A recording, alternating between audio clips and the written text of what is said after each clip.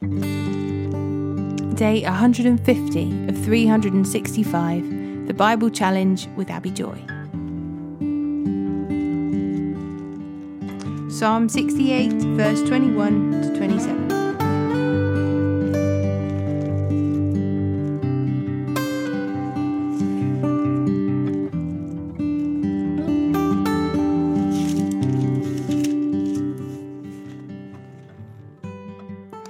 But God will smash the heads of his enemies, crushing the skulls of those who love their guilty ways.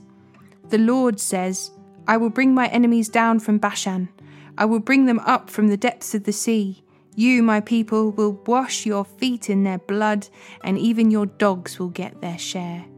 Your procession has come into view, O God, the procession of my God and King as he goes into the sanctuary.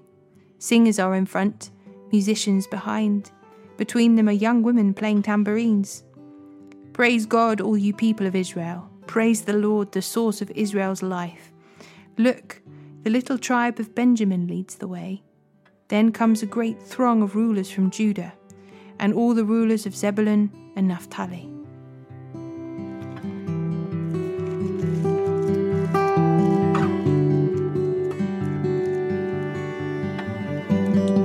John chapter 19, verse 1 to 27.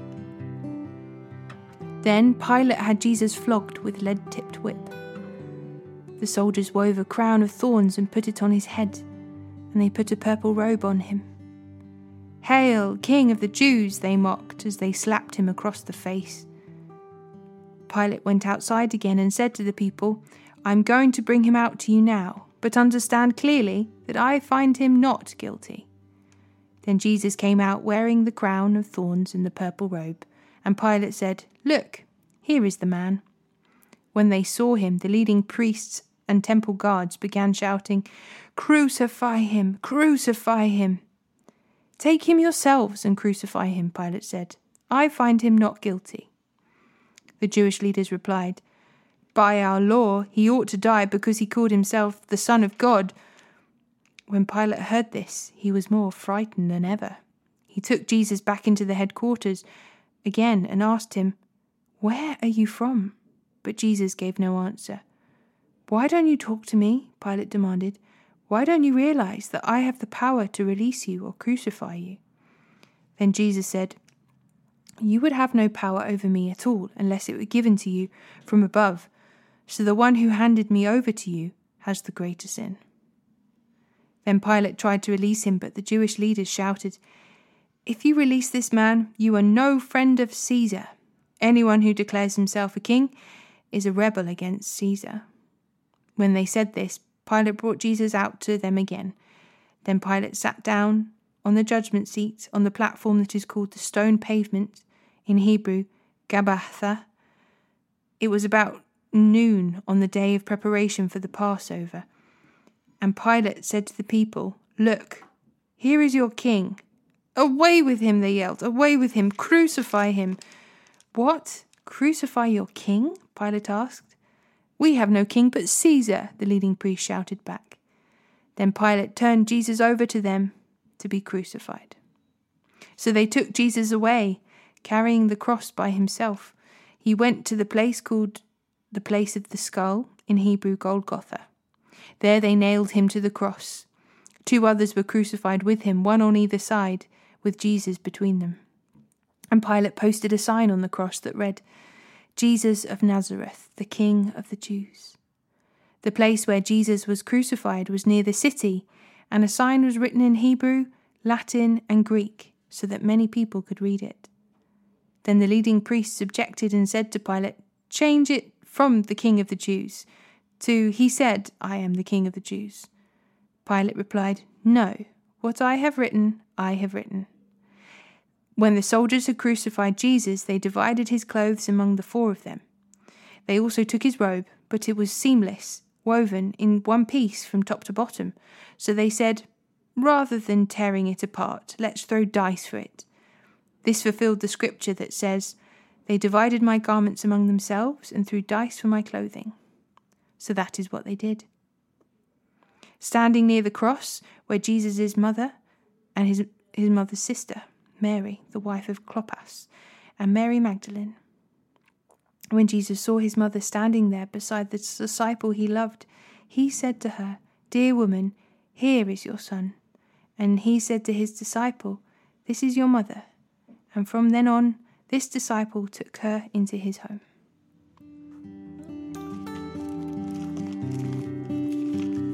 (1 Samuel chapter 26, verse 1 to chapter 28, verse 25.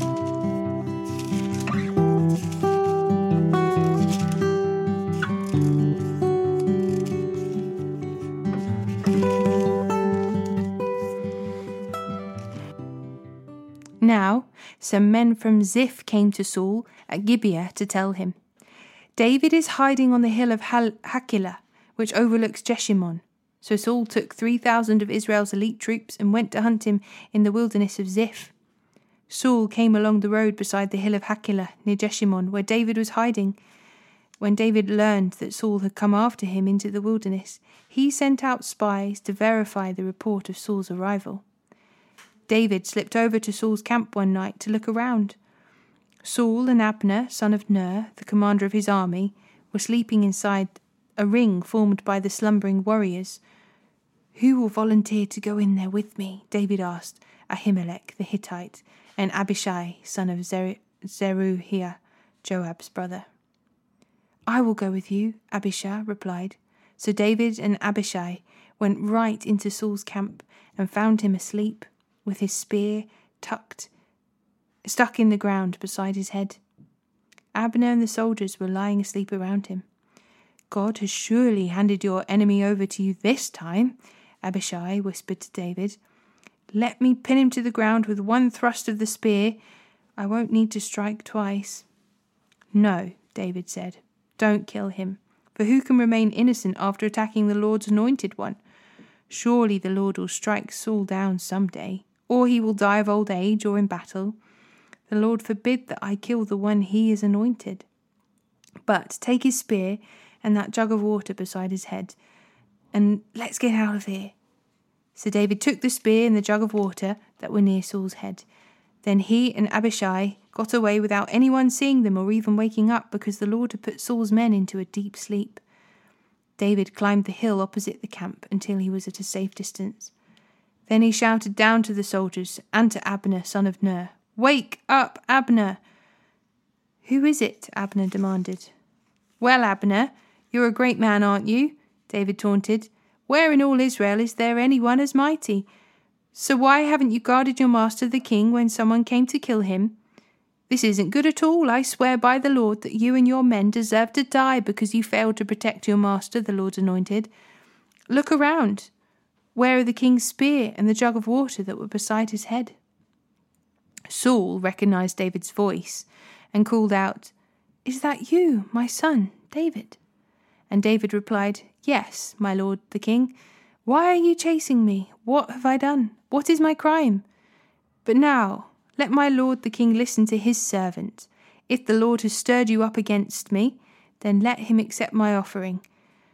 But this is simply a human scheme. But if this is simply a human scheme, then may those involved be cursed by the Lord, for they have driven me from my home so I can no longer live among the Lord's people, and they have said, 'Go worship pagan gods.'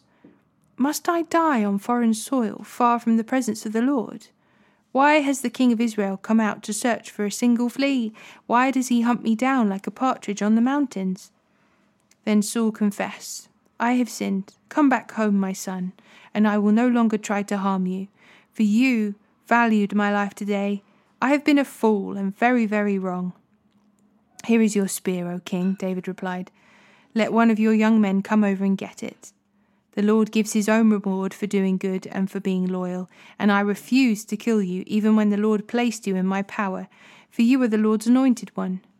Now may the Lord value my life, even as I have valued yours today. May he rescue me from all my troubles." And Saul said to David, "Blessings on you, my son David. You will do many heroic deeds, and you will surely succeed." Then David went away, and Saul returned home.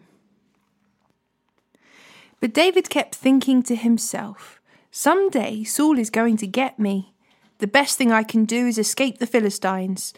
Then Saul will stop hunting me in Israelite territory, and I will finally be safe."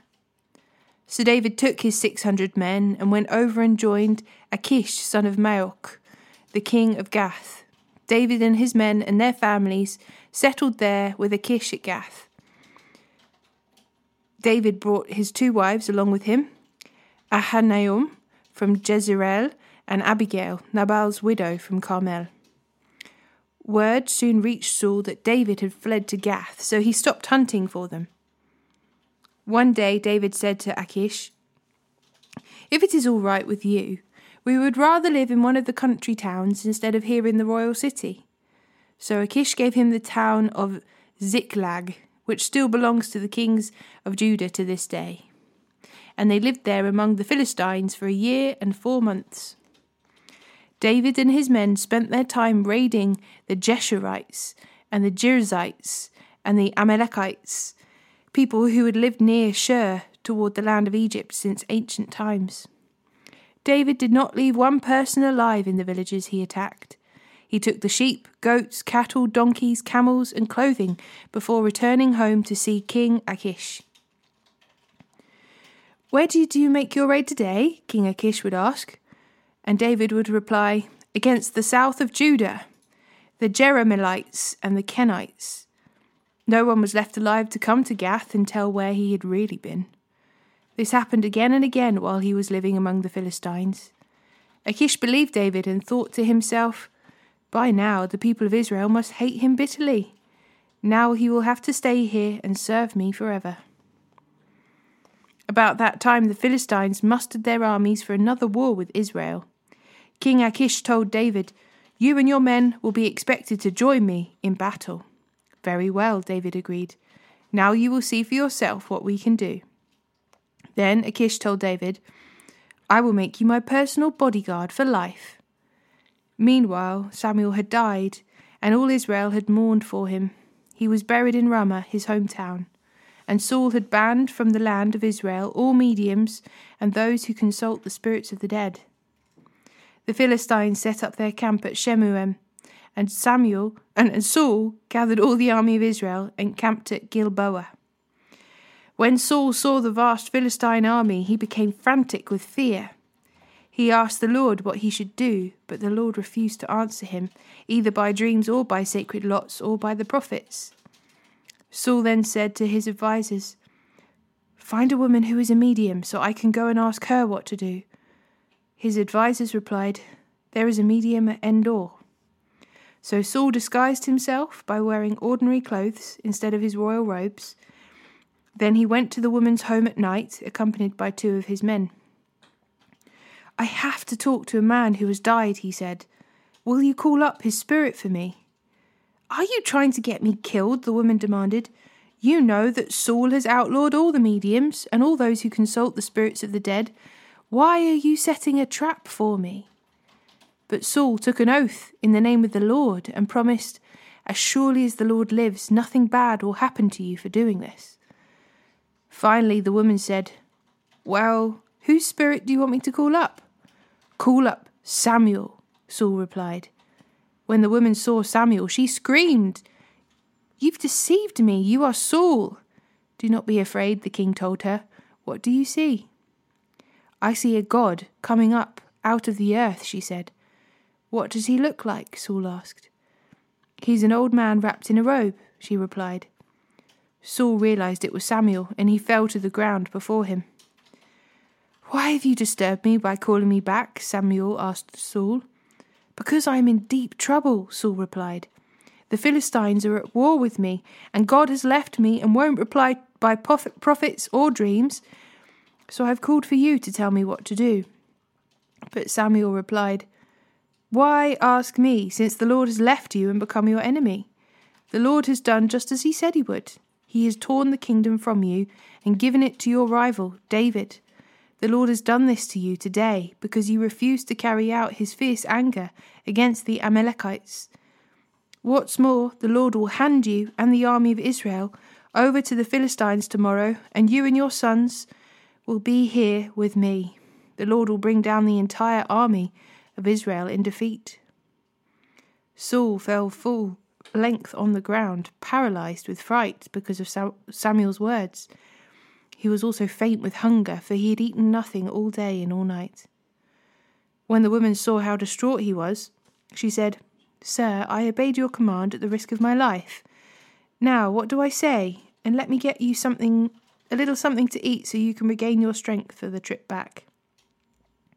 But Saul refused to eat anything. Then his advisers joined the woman in urging him to eat. So finally he yielded and got up from the ground and sat on the couch. The woman had been fattening a calf, so she hurried out and killed it. She took some flour, kneaded it into dough, and baked unleavened bread. She brought the meal to Saul and his advisers, and they ate it. Then they went out into the night.